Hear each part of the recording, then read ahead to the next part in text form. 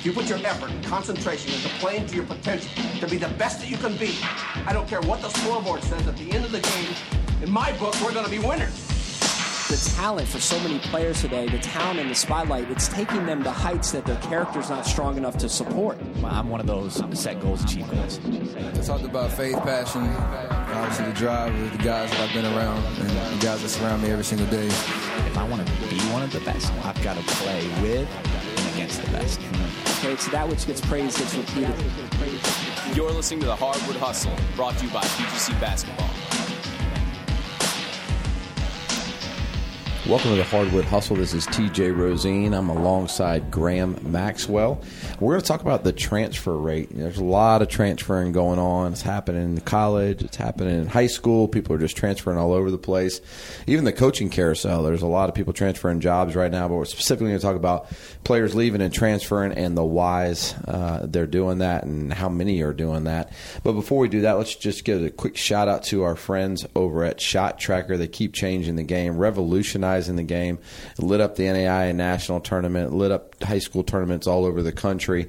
Out at the Sprint Center, they just continue to change the game through technology. They're putting instant information in your hands, and as coaches, if we're in a hot seat, we got 40 minutes or 32 minutes to win a game, and as much information as we can get, as much good feedback as we can get to be able to help our team, we need to get. I can't believe how much I learned when I was out at their facility in Kansas City on the things that you can track that can make your team better. Not just a whole bunch of garbage, not just this and this stat that you might not know how to interpret, things that you can use instantly. Go check out our friends over at shottracker.com. All right, Graham, let's jump in. Talking about the transfer rate, and I think one of the reasons it came up is this year it's different. You know, we're as college coaches, there's now a transfer portal. So just for those of the people that might not have background, there was transfer lists before, but typically as a college coach, we'd have to like pay somebody to get us a transfer list. They'd be tracking down all the kids that were transfer, all their different contacts. Even before that, I know a lot of people would just kind of wait by the phone. They call different people. You got anybody leaving, who's coming, who's going, and everyone is trying to find it out. Now, the NCAA has made it really easy. Just everybody knows who's transferring, and you can look it up while we're talking how many people are in the transfer portal right now. But specifically, we're talking basketball. I know in all sports across the NCAA and Division I and Division II, we saw something around 10,000 athletes transferring. Is that correct? I think it was 9,700 last time I looked. In men's basketball, it's really early, but we're somewhere around the 800 to 1,000 mark, and a number of kids that want to transfer, something like that. Right. Yeah. And women's basketball, the same thing. And so, obviously, there's a lot of kids transferring. I don't know how it compares to years past, whether this is a heavy year and there's still a lot of time left. You know, people are just doing end of the season meetings. But there's no doubt players are transferring, and I think it's even trickling down. Well, I don't think it is trickling down in high school. I mean, follow what's the Georgia high school? Sandy Spiel, yeah, Sandy right? Spiel, is that the one? Is he the one that has the transfer list, or somebody else has got the transfer list? He does.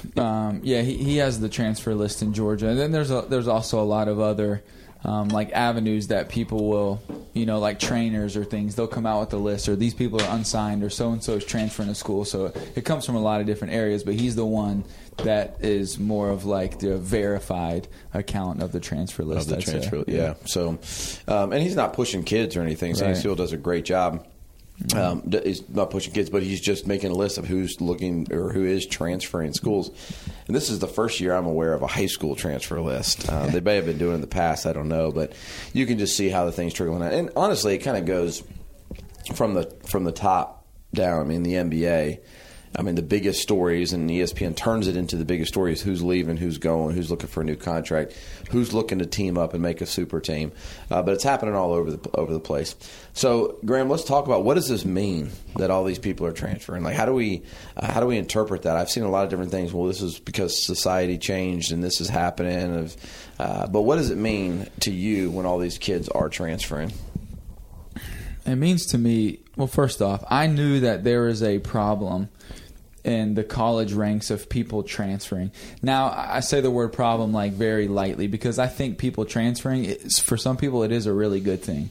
Like we were talking about, earlier this week, sometimes people just need a different point of view. Sometimes people need a different perspective in order to really flourish and get the most out of their college career. So I think sometimes transferring is the best thing for a school and the best thing for a specific player. But often people just go into a situation knowing that there's always a backup plan, like, well, I could always just transfer if I don't really like this situation. So I knew that there was a problem in college, but where I really figured out, like, man, this thing is growing was a couple years ago, like at an AAU tournament. Me and another coaching friend in the Georgia area, we joke about it now, but there was a guy who was playing on one AAU team, and his team lost, and that same day he was playing on a completely different AAU team. And that's when I knew, like, this thing is, even though it's in the AAU circuit, like, this thing is going out of control. And so really, to me, my first, like, knee-jerk reaction is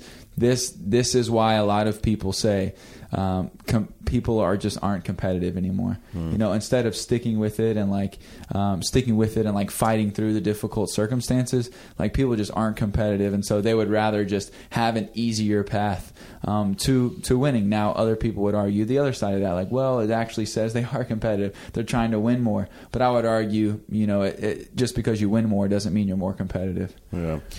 Well, it's interesting. It's almost as more, is this a societal problem? I mean, we use the word transfer, and I guess there's a different word in relationship / marriage, but I think over time it's become easier, and not a knock. Like, the same thing with transfers. Occasionally there's reasons to get divorced, and sometimes things don't work out. But more of my concern is that it's just easier to get divorced now. It's just easier to leave a relationship. It's easier to walk away from a job. It's easier to transfer schools, and I can hear both sides of the argument and why freedom of choice is good and having different options and opportunities. But just like anything else, the flip side of that coin, where the positives and then there's the negatives. What are the negatives of what's happening? And I think that's what we're trying to dive into, is what are the negatives. And I think one of the negatives is that when people just see an easy way out, they're taking it. And what does that mean for us as a society? What does that mean for us in raising our children? What does it mean for us in making it through hard things? I had somebody reach out to me for advice not too long ago, and I just listened to their story. And one of the things I thought after listening to their story, I thought, this isn't a very rewarding situation you're in because there's not a lot of sacrifice.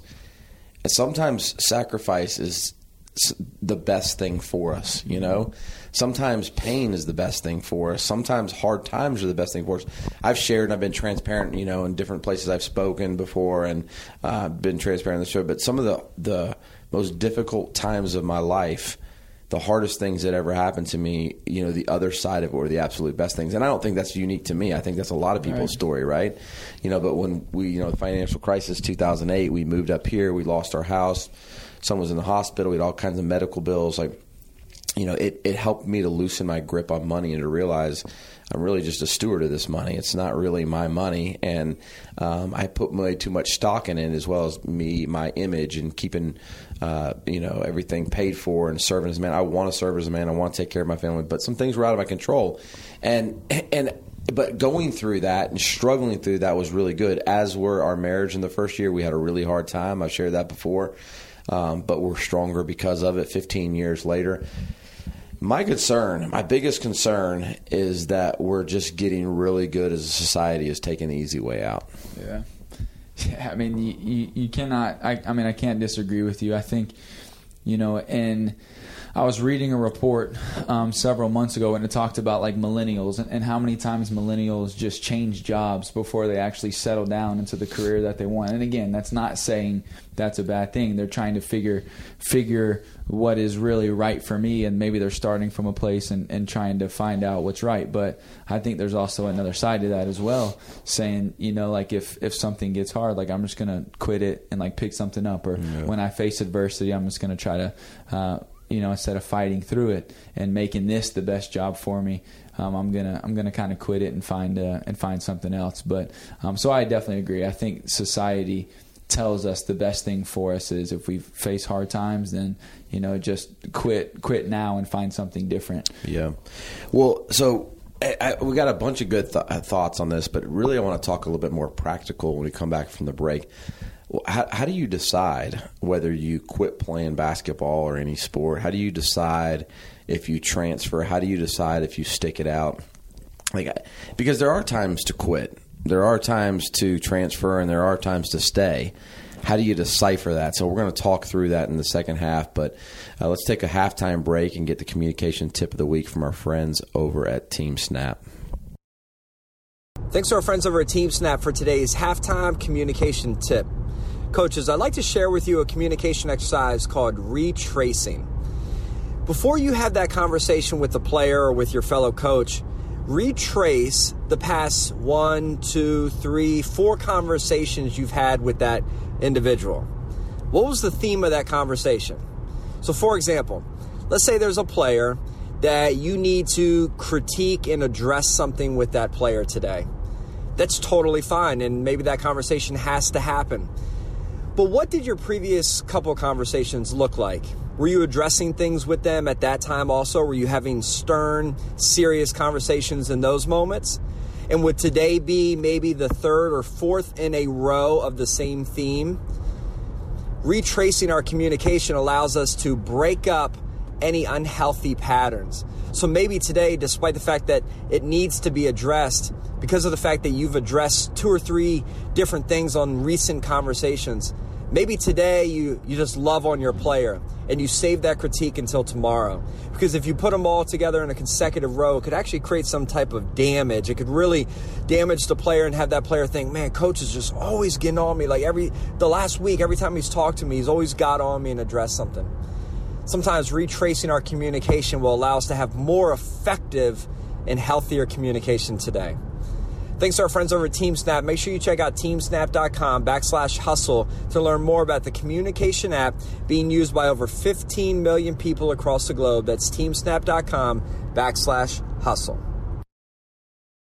All right, Graham. So I think, number one, there's a transfer problem, right? In society and life and high school basketball, college basketball, there's a transfer problem. We've identified that. The downside of that is that maybe as a society, we're losing the ability to persevere. We're losing the ability to stick through tough times. But there's not always the answer. It's not always just a clean, black and white answer. Let's dive into this, what it means for like a college player, a high school player. So at the end of the year, we'll have meetings with our players. And I think one thing that's really important for people to know is, like, most of the time in college, and I assume maybe this happens in high school sometimes too, but a lot of times we've had a lot of players who go backwards their freshman year. They're this particular player. It's an adjustment. They've got to adjust at taking care of their own classes. They've got to adjust at staying on track, managing their own time. They've got to go against better players than they've ever gone against. They're going to have a different role than they had in high school. They might not have the same freedom. There's so many things. And a lot of times we see kids a few months into it think, I don't know if I want to do this. This is too big of a commitment. This is really tough. This is really hard. I don't like my role. We see that all the time. I mean, 90% of freshmen, right? I mean, would you agree? I mean, it's a huge number. And so we're not unrealistic about that. Like, we know that happens, and we know that happens to players, and then they make that phone call home, and parents got to decide how they're going to handle, that phone call home, because they don't know what it looks like. We have the advantage of knowing what it looks like. As coaches 4 years later for a lot of these kids, what happens when they stick it out, what happens.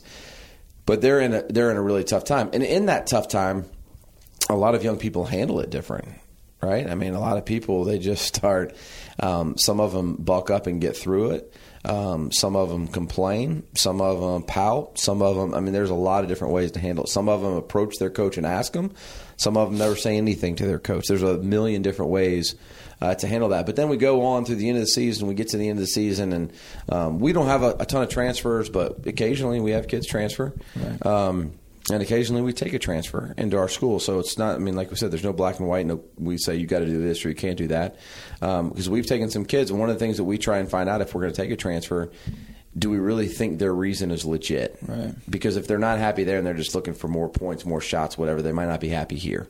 And so we try and dive into why they're unhappy. But when a player comes into the year, we sit down, we have meetings, and we tell them where we think they stand.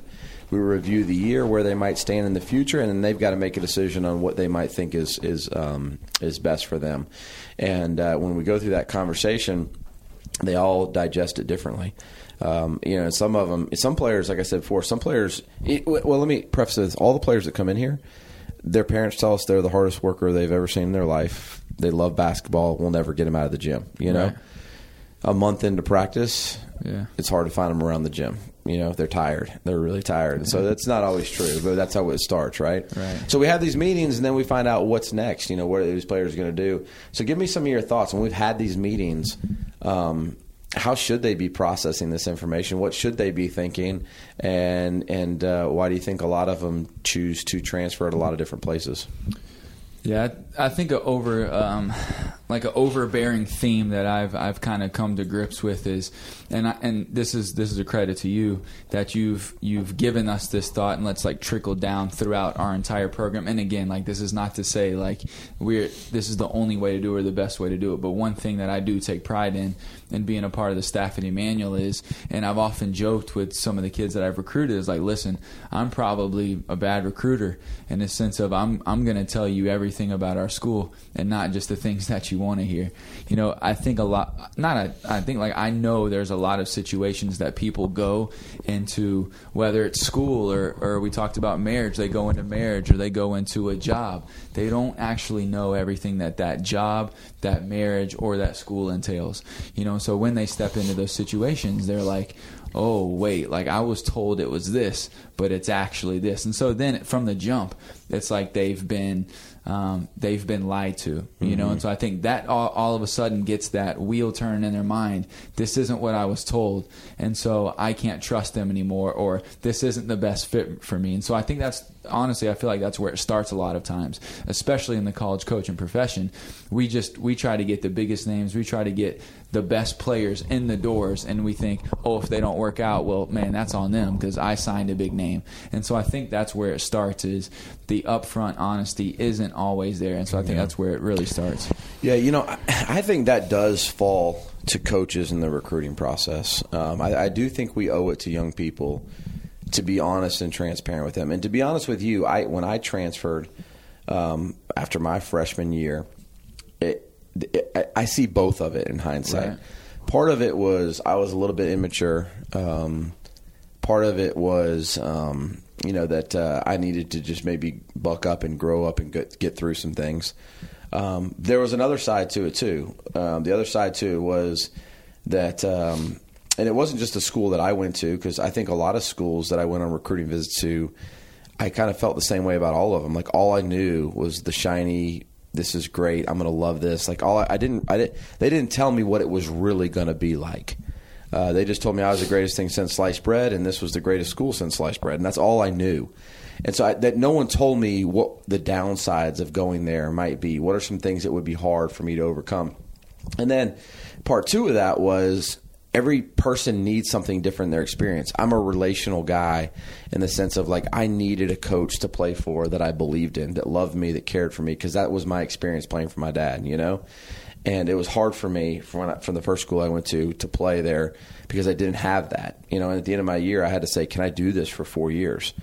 And I could have gone either way. I could have said, I want to play for Coach. I also could have said, forget Coach. I just need to bond with these guys and believe in it. So I get on all the different ways that could have gone. And it's a hard decision when you're 18 years old, figuring what the right thing to do is.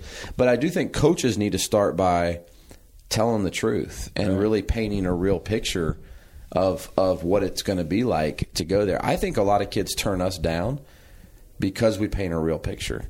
But I also think we don't have a lot of transfers because we paint a real picture. Right. Would you agree with that? I agree. Yeah. And what you just said, like you kind of got down to the root of the problem. Like, if I'm going to transfer, like, here's the reason why. You know, like I'm a relationship guy, or like I need this and something that's not being offered here. And I think it would be very hypocritical for me or us to say like we're completely against transfers, and then, like this year we signed 2 or 3 transfers. You know, like I don't, not saying we don't ever sign transfers, but I think if someone before they transfer and after they like we have to fully realize like what is the reasoning on why they transferred. You know, was there an opportunity for them to fight through something really small and they didn't, or was it for a better opportunity? I'll give you a good example. So.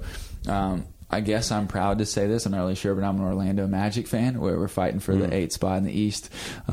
Yeah, I might lose some friends on this, but I'm a big Orlando Magic guy, and everyone was pretty high on Victor Oladipo when he came into the league, and Oladipo didn't really do a ton when he was with the Magic. I think it was with him 3 years maybe, and you know I just heard some rumors and things about his situation in Orlando, and it was almost like he had kind of checked out, and so there was frustration on his end. But there was some real frustration on like the management and the coaching side of that relationship, and so it was like, man, this is best for us to part ways. And so we got traded to Oklahoma City, and Oladipo even credits Westbrook. He said he had to get out of like his situation he was in Orlando to fully realize like his potential by watching like Russell Westbrook work, or by getting around another organization. And I know it kind of like backhands the Magic a little bit, but every situation is not for everybody, you know. And so now look at him, like he's one of the best players in the NBA, but I don't think he would have reached that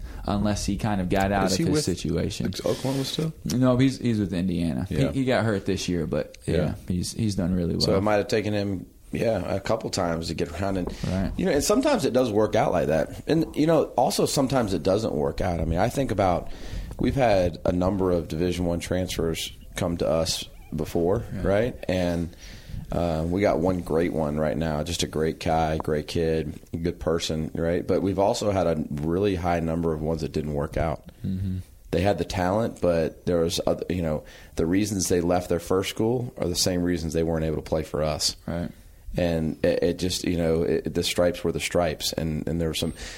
Occasionally, we find a player that, you know, didn't want to transfer, but coach wanted him to leave. We find there's a whole myriad of things that go on why players leave. That's why we really try and find out what is really at the root of this. Is this something that's going to continue to happen? But sometimes, a lot of times, you know, you think the grass is always greener, and I don't remember where I read it, saw it before, but you know, we need to stop thinking about the grass being greener. We need to water our own grass, and a lot of players and coaches aren't doing that. Right. You know, I think about that even in terms of a job, like, you know, Emmanuel, just being transparent, was not a great job when I got here, and not just me, but a lot of players, a lot of coaches, a lot of people have made this into a good job, right? And that took a mindset of me. I think when I first left my first job, I was frustrated, I was upset, and I was like, man, I'm just going to climb the ladder till I get another job. Then as my priorities changed, my perspective changed, I said, you know what, why don't I just make this the greatest job? And sometimes that's the mindset a player needs or a coach needs, is just to realize, and really my dad helped me to establish that is, you know, son, people chase the dream all their lives, but how do you know you're not living the dream? Right. You know, and then I started believing I was living the dream, and I stopped chasing the dream, you know, and it was just a flip of mindset. And a lot of times it's hard for young players to think in those terms about flipping that mindset. And so there's a ton of reasons that players transfer, and there's some good ones, there's some bad ones. I think the one thing that we're all concerned about is everybody just taking the easy way out. And I don't think you can throw it all on players, because let's be honest with you, there's a lot of meetings at the end of the year where coaches are saying, go find a new place. Yeah. You know, and so there's players that have to transfer, and they have to go other places. And sometimes the coach, the teacher, is not willing to help water the grass for the player. Yeah. They're just like, hey, I saw you for 6 months. It wasn't good enough. I need a new player. Yeah. And so I don't think we can throw all of the blame just on the player. Yeah. I mean, they do watch coaches. I mean, as you know, we joke about it, but this is the time of year where we're on hoop dirt, you know, not necessarily for us, but we're just trying to see like who all's moving, who all's changing. And again, there's some situations that are out of people's control. But it feels like this time of year where a lot of the country, is feeling like, man, I have to go find a better situation, or I gotta leave the situation I'm in. So I think players do see that, So if us, as college coaches are thinking, man, I gotta find a new situation. I mean, we can't be surprised when our players are thinking the same exact thing. And again, there's some things out of people's control. But as you said, why not make the job that we're at the best job possible? Everyone is trying to get better. Everyone is working towards their dream, and their dream might be, the biggest head coaching job as possible. But I think sometimes people just like to jump around and make lateral moves just because they think that fit might be better. When actuality, like you said, they just need to water the lawn that they're on. Yeah, So I think that the biggest takeaways from this are, as coaches, we need to examine our own what's going on with us. Are we helping kids to get through this process better? Are we helping them to be able to get through the struggle? Because I really don't like the fact sometimes that adults are always saying, children aren't doing this and they're transferring how that, like all these people, like even in like the high school realm, like those kids are not just solely making that decision. Some parents enabling them to do this. And they're getting and my real belief in this. I don't think that many kids. Being really honest, this is my humble opinion. I don't think that many kids have improved their stock on where they're going to go to college by changing high schools. Mm-hmm. I mean, maybe they go to this state, this team that plays and wins some more games and does whatever, but. If you're good enough, college coaches find you, and if you go 25-3 on this team that wins a state championship and you're good, or you go, 17-11 on this other team, I think as coaches we're smart enough to realize this team has a lot of talent and this team doesn't. I don't think it's changing the perspective. I don't think a kid's going from small D1 to Duke because they changed high schools. I haven't seen that. I mean, we think about all the kids that transfer in Georgia. These are the schools that were recruiting them before they transferred, and here's the schools recruiting them after they transferred. Wouldn't you say that's mostly true? Yeah, definitely. Yeah, I can think of a couple I'm not going to name, but this year we watched them at a school last year, and then they transferred to a new school, and the same schools are recruiting them. It wasn't any different than the schools were recruiting them before. But adults play a role in this too. Yeah. We're parenting these children. We're coaching these children.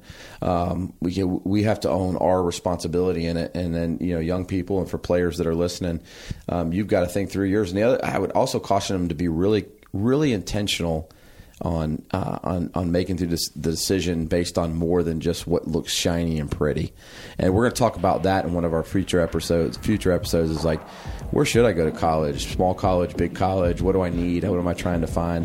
How can we help some players and coaches to advise them well on making the right decision? But hey, we'd love to hear your thoughts at Hardwood_Hustle, and let us know what you think about the transfer rate. What's good? What's bad? What can we change? What can we do different? Look forward to hearing your thoughts. I am TJ. This is Graham, and we're at Hardwood Hustle. Until next time.